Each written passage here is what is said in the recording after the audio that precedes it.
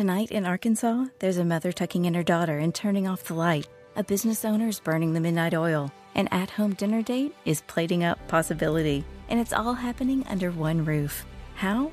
The power of a conversation, like the one John from Integrity Solutions had with First Horizon Bank about his vision for a sustainable mixed-use building. Now it's not just words, it's life. First Horizon Bank. Let's find a way. Go to firsthorizon.com/John. First Horizon Bank, member FDIC.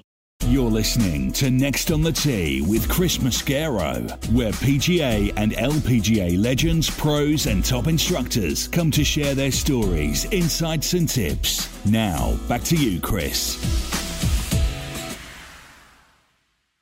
And now back with me here on the French Lick Resort guest line is four-time winner on the PGA Tour, Tim Simpson. Let me remind you a little bit about Tim's background. He's from right here in Atlanta, Georgia, played his college golf at the University of Georgia, where he lettered in 1975 and 76. He was an honorable mention All-American in 75 and a third-team All-American in 76. He was named first-team All-SEC both of those seasons. And while at Georgia, Tim won the 1975 Palmetto Intercollegiate Tournament and the 1976 Southern Amateur. He finished 21st in the NCAA Championship in 1975 and 14th in 76. Turned pro in 77, and he won 4 times out on the PGA Tour at the 1985 Southern Open, the 1989 USF&G Classic, and in back-to-back years at the Walt Disney World Oldsmobile Open in 89 and 90. He's collected 5 other professional wins, including 5 Georgia Opens and the Cacheral World Championship over in France. He had 2 top 10 finishes in majors, both coming in 1990 at the U.S. Open and the PGA Championship. He was named Comeback Player of the Year in 1989. In 1990, he was named the Georgia Professional Athlete of the Year. 2004, he was inducted into the State of Georgia Sports Hall of Fame. And in 2006, he was inducted into the Georgia State Golf Association Hall of Fame and named Comeback Player of the Year out on the Champions Tour. And I'm very honored to have Tim back with me again tonight here on Next on the Tee. Hey, Tim, thanks for coming back on the show. Thank you for having me, Chris. How are you? I'm good, my friend. How have you been? Good. I got to listen to the last few minutes with the Golf Pride segment. It's very interesting. I'm interested in that Tour Velvet grip you were talking about trying out because I'm a Tour Velvet man, and I don't know what the new version is. Well, it sounds fantastic to me. So, yeah, I'm looking forward to giving it a shot. And when I do, Tim, I'll let you know. You got to get it on your clubs as well. There you go. So, Tim, when I was looking back over your career, I was looking at 1989, a year you won twice, and you finished 6th on the money list that year. You won $761,000, which is a nice third place, check nowadays when you're out playing on the PGA Tour. So I was curious to get your thoughts. Are you surprised at how much the game has grown, particularly around the purse money over the last 30 years? Oh, it's crazy. I was telling a friend of mine today I was born 30 years too early. Because throughout my career, I was so consistent. I was kind of a top 10 machine. And, oh, my gosh, I think I would love my winnings today based on 66 top 10s on the PGA Tour. And, Tim, you were always known for being such a great ball striker, so much so that guys like Jack Nicklaus and Johnny Miller, even Butch Harmon, would comment about what a great ball striker you were. Talk about how did you become such a great ball striker? What did you do that enabled you to be so good at it? Well, that's a great question, Chris. Dad gave me, when I was probably 13 or 14, he gave me Byron Nelson's book, Shape Your Swing the Modern Way. And Byron Nelson, everybody talks about Hogan being, such a great ball striker. Well, when I do speaking engagements, I ask people, have you ever heard of an Iron Hogan machine? The machine, the robot that they built, they named it Iron Byron for a reason, because he was such an incredible ball striker. Well, he had a long lateral leg drive and actually somewhat of a dip in his swing. And I incorporated that long lateral leg drive in my swing, and it just enabled me to hit it incredibly straight. I played 32 tournaments a year, and I did a show on the Golf Channel a number of years ago, and they reminded me, I think I went 6 or 7 years without hitting the ball out of bounds. And it was wow. Yeah, I remember Golf Digest tested us in 1990 at the TPC, all 150 of us in the field. And I remember them telling me that nobody was even remotely close to keeping the club square down the line as long as I was. And it was because of the long lateral leg drive. And as far as the rest of my swing goes, I had a very, very simple, repeatable swing. I could take 1980, I don't remember if it was 89 or 90, I won Disney back-to-back, but I had not hit a golf ball in 6 weeks. I literally got off a private jet from an elk hunting trip in Wyoming, and I had told my caddy, regrip my clubs, I'll meet you in 30 minutes. I won the Merrill Lynch shootout, teed off the next day, and won the tournament 4 days later. And that's the way my swing always was. I could take 6 months off, and by the third day, I was hitting on all cylinders. Wow. And, and to that end, as you talk about Byron Nelson, Tim, and I read that you spent some time learning from some of the all-time greats, not only Byron Nelson, but guys like Sam Snead and Gardner Dickinson, who I think was a very underrated player from over in Dothan, Alabama. But what did you glean? If you got part of that from Nelson, what did you get from Snead and Dickinson? Well, Gardner Dickinson was one of only 2 people that Hogan taught. So I'm the only person in the world to have worked with him and Sam as well as Byron. And I learned, it's a great question you asked, I learned from each of them. Byron taught me a lot about the mental side of the game and little keys like the same thing he taught Tom Watson, how to slow your swing down under pressure. Starts with slowing everything down, from your footwork to your waggle to your grip pressure. Because when you're under the gun, we all know your grip pressure is going to get tighter, i.e. your swing is going to get faster and shorter, and then you're going to start hitting it crooked. As far as Sam goes, I worked with Sam for probably 20 years because of my great friendship with JC. He had told Sam, you got to see this kid hit a golf ball. And he said they run him off the range. He practices 10 hours a day. And Sam and I just hit it off, and it really peeves me when I've heard teaching pros throughout the years say, wasn't it a shame he couldn't teach? Let me tell you what, he could teach. And everything with Sam was tempo, rhythm. And one year at the Masters, I was just hitting it bad. And it was Wednesday. And I walked through into the locker room, and the locker room attendant said, Mr. Simpson, Mr. Snead was asking for you. I said, where is he? He said, he's in there eating with Mr. Sarrazin. So I walked in, and Sam said, how you doing, son? I said, good, Sam. How are you? And, hey, Mr. Sarrazin. And Sam said, how you hitting it, son? I said, Sam, I'm hitting it bad. He said, in typical Sam Snead style, he said, going out yonder to the range. I'll be out there in a few minutes. I went out there, and about 10 minutes later, Sam came out, and he asked the young man that was giving out the practice balls, he said, bring me a chair. And Sam sat the chair down about 2 feet from my balls, facing straight towards me. And he said, go ahead and start hitting. And I hit a couple of balls, and he said, son, there's nothing the matter with your swing. Your tempo's off. And he said, son, the golf swing is like a waltz. It's not rock and roll. And he sat there and literally sang to me for an hour and a half. He would say, no, no, no, no, no, no. And although the Masters was the only major I never played well in, I did manage to make the cut and play some good golf in weeks ensuing after that. So it was a lot of common sense stuff with Sam. But, I mean, to watch, he was totally double jointed.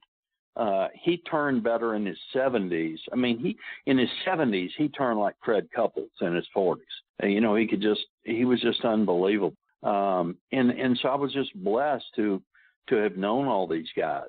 One of the things that Gardner taught me that you'll never read or hear was Hogan taught him there were two separate and distinct golf swings. There was the full swing, and then there was the wedge swing. And that was what Gardner worked with me on a lot, was that the wedge swing was shorter, create more leverage, more wrist cock early, and it's more feel the distance with arm speed, the speed of your arms. But, my lifelong teacher has always been Art Kraft from Noonan, Georgia, and Art and I were so close that he just wanted me to be the best in the world. And if that meant going and working with somebody else, he was all for it. And but I regret getting Lyme's disease when I did and losing my career the way I did, because I think Art Kraft would, without a doubt, be one of the top teachers in the world, would be a household name. He's just incredibly brilliant. Tim, you mentioned the time with Sam and being at the Masters, and at this time of year, with Masters being 6 weeks or so away, and I believe 1985 was your first time playing in the tournament. You finished, as you mentioned a moment ago, 18th that year. So I was curious, was that the first time you ever got to play in the tournament and the first time you ever got to play Augusta National, or did you get to play some since you were from here? No, I got that. That was my birthday present when I turned 16. My father and I had a friend at Ansley Golf Club where I grew up that had a dear friend that was a member at Augusta. And he said, this kid's a state junior champ and very promising, and Georgia and another number of other colleges are after him. Is there any way we can get him on? And it was kind of like the movie Caddyshack, where the front nine was gorgeous, and then the back nine, it was the absolute thunderstorm of the century. And the rules are that if the member takes one step toward the clubhouse, that's it. You can't hit another shot. You cannot hit a shot without the member with you. And this Larry McCrary, this wonderful gentleman that was a member there, we played the back nine in literally just unplayable conditions. And I shot 37-34, I think, shot 71. And it was just truly one of the greatest days of my life. And he told me, he said, I think you're going to be a great player. I think you're going to have a great PGA Tour career. And whenever you play in the Masters, you'll always use my locker. And sure enough, I showed up, and the locker room attendant said, Mr. Simpson, we got you over here in Mr. McCrary's locker. And I'm like, no, that's a sweet man. So he never forgot that. He was awful kind to a young kid. But, it's funny because, I had two legitimate chances to win the U.S. Open. I felt like I always could have and should have won the British Open. I just only played in it several times. Had some good PGA championships, but the Masters greens just totally psyched me out. Growing up on small, flat Bermuda greens where everything's inside right and bang it, or left lip and bang it, it didn't fathom to me lining up 12 feet right into the hole, and dying it in. And, in 89, I had just beat Norman head-to-head in a great duel at New Orleans the week before.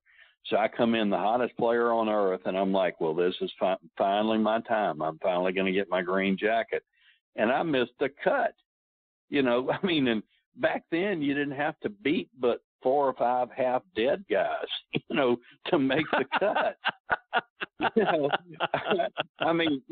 had Doug Ford and Billy Casper and Arnold, these guys were like 80 years old, and I still managed to miss the cut.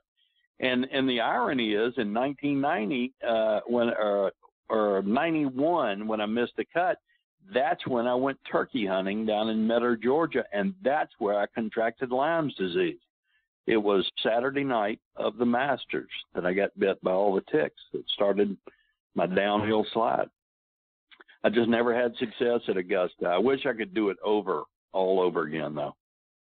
And Tim, I don't want to spend a lot of time on it because I'm sure they're not happy memories, but as you mentioned, getting Lyme's disease, you've been the comeback player of the year on the PGA Tour. You've been the comeback player of the year on the Champions Tour. And I got to tell you, I saw some video of you from not all that long ago, I think back in September, and the swing looks real good. So could we see you coming back yet again out on the Champions Tour, and have you put all the Lyme disease stuff behind you? No, unfortunately, thank you. It's very kind of you, but unfortunately, you have it for life. I'll have it for the rest of my life. There is no cure for it. And, I had the 9-hour brain surgery in 2005 to stop the tremor in my left hand that was caused from the neurological damage from the Lyme disease, and was able to come back and have 5 successful seasons on the Champions Tour. And in pursuit of getting in better shape, I wound up, I'd overworked my hip flexors working out, and I had 4 career-ending injuries with one swing in Montreal, Canada, and that was the end of my second career. So I lost my career twice. But no, unfortunately, Chris, I haven't played in 2.5 years. I've had 3 back surgeries since my retirement, and everything was going great. And then all of a sudden it just hit the fan. And I hit balls, probably hit balls 5 times last year. But, you know, I reshafted some clubs last week. I'm all excited, ready to play. And then yesterday I'm walking up my driveway and my back goes out again. You know, there's, you know, the crazy thing about back issues, whether it's me, you, Fred Couples, Jack Nicklaus, whoever, is you can't sympathize with somebody that has back trouble unless you've had it. I mean, you can't understand taking a step and it's like being stabbed with a knife, you know, and dropping to your knees, that kind of pain. But, you know, I hope to play again, never competitively again. I'm done. I'm 62 and a half now. But, you know, I would love to play with you, with other friends down here at Lake Oconee, with my grandchildren, you know, what have you. I still love the game. You know, I've played the game for 50 plus years. And you know, I miss it. And, you know, I've just taken my competitiveness and thrown it into my archery. I shoot competitive archery now. I've been shooting archery for over 30 years, but I shoot traditional archery. I shoot longbows and recurves, and it's a hoot. It's so much fun. I shot in a big tournament last weekend down in Foley, Alabama, and it's a lot of fun. So I've turned my passion from golf, trying to be the best, to trying to be the best in archery. It's a lot of fun. Tim, just a couple more before we let you go. And you're also doing some instruction, right? Because I've seen some great things written about you, about what a wonderful teacher of the game you are now, and mainly because you do what some of the things that you talked about earlier is you simplify the game, where so many, you know, instruction now is technical and it's data driven and it's TrackMan and all of those things, but you've been able to simplify the game for so many. Talk about some of the instruction you do. Well, it's very kind of you. I think I have a unique ability to keep it simple. I think, you know, you can be the smartest golf teacher in the world, Chris, but if you can't communicate with your pupil, then, you know, you're useless. And I believe that I have a strong belief now with a better player. When I say a better player, you know, 12 or so handicap or less, you know, more of a top player, you know, I believe that if you can feel it, you can change it. Because when we go on the golf course, what do we have? All we have is our feel. And you know, there's too much data out there. It's great for getting fit with off the right shaft and this and that. But for God's sakes, when I get on a TrackMan, even as simple as my swing is, it's like, that's TMI. That is way too much daggum information. You know, and I think that if I can say, you know, a lot of times, you know, I've had students show up and, you know, I watch them, and by the second swing, I've already got them pegged, you know, what's going on. And I'm like, there's nothing the matter with your swing. You got your gun pointed down first base. You're trying to shoot second base, you know, and that's one of the biggest common faults I see in young males, especially college-age students, is they love to line up right and come over the top of the ball. Well, why? Because they're de-lofting. They're turning a 7-iron into a 6-iron. So, you know, they're flying at 200 in the air with a 7-iron, you know, but one time it goes to first base, the next time it goes to between first and second, and then occasionally they get lucky and hit it at second base. So, you know, I just keep it simple. I really do. Don't market myself at all. You know, I'm too old to stand out there 10 hours a day in the summertime heat here in Georgia. Tim, before we let you go, let our listeners know. You say you don't market yourself, you don't advertise yourself. For those that want to get in touch with you and would be interested in whether it's working with you or just following you, how can they do that online or on social media? You can go to Tim Simpson Golf or Tim Simpson Corporate Golf, and there's a little thing you can fill out if you're interested in me doing a public speaking engagement or individual lessons. And you can contact me via email that way, and I will respond. I will get back to you as soon as possible, and we'll go from there. I love to teach. It's fun, and I feel like I can teach from my 5-year-old granddaughter to Tiger Woods, and all in between. It's not rocket science, and it does take work, obviously, by the person you're working with. But I'm the only person I know of in America that will tell you, if you don't think I helped you, there's no charge. I got a money back guarantee. So you don't hear that very often, do you? No, you do not. No, Tim, it's always such a pleasure to get to spend time with you. You are an absolute treasure, my friend. I appreciate you so much and your time. I hope you'll come back and join me again real soon. I would be happy to anytime, and I appreciate you thinking of me. It's nice to know that I'm not totally forgotten. You are not. All right, Tim, take care. All the best to you and your family. I look forward to that opportunity to catch up again soon. Thanks so much, Chris. God bless. You too. Take care, Tim. That's the great Tim Simpson, TimSimpsonGolf.com. Check him out online. I tell you, folks, when you go back and you look at Tim Simpson's record from the mid-'80s into the early 90s, it is absolutely one of the best that you're going to see out there. It really is a shame. I think the Lyme disease robbed us of a guy that was going to continue to win out on the PGA Tour, and goodness knows what he would have done out on the Champions Tour. That swing of his, and again, he's got it on his Facebook page. You can find it by going out on YouTube as well, is as pure and as wonderful a tempo a swing as you're going to ever see. That's why people talk about what a great ball striker he was, and you can see where he got it from. Talking to Byron Nelson, spending time with Sam Snead and Gardner Dickinson, boy, he learned from the best, and he certainly turned that teaching into a great golf swing, and now I'm sure passing it along to his students. So please go online and check him out. Support for Extra 106.3 comes from Natural Body Spa and Skin Remedy, celebrating their 35th anniversary and offering gift cards in-store and online. You can discover Mother's Day and anniversary presents online at Natural Body Spa and Skin Remedy at naturalbody.com.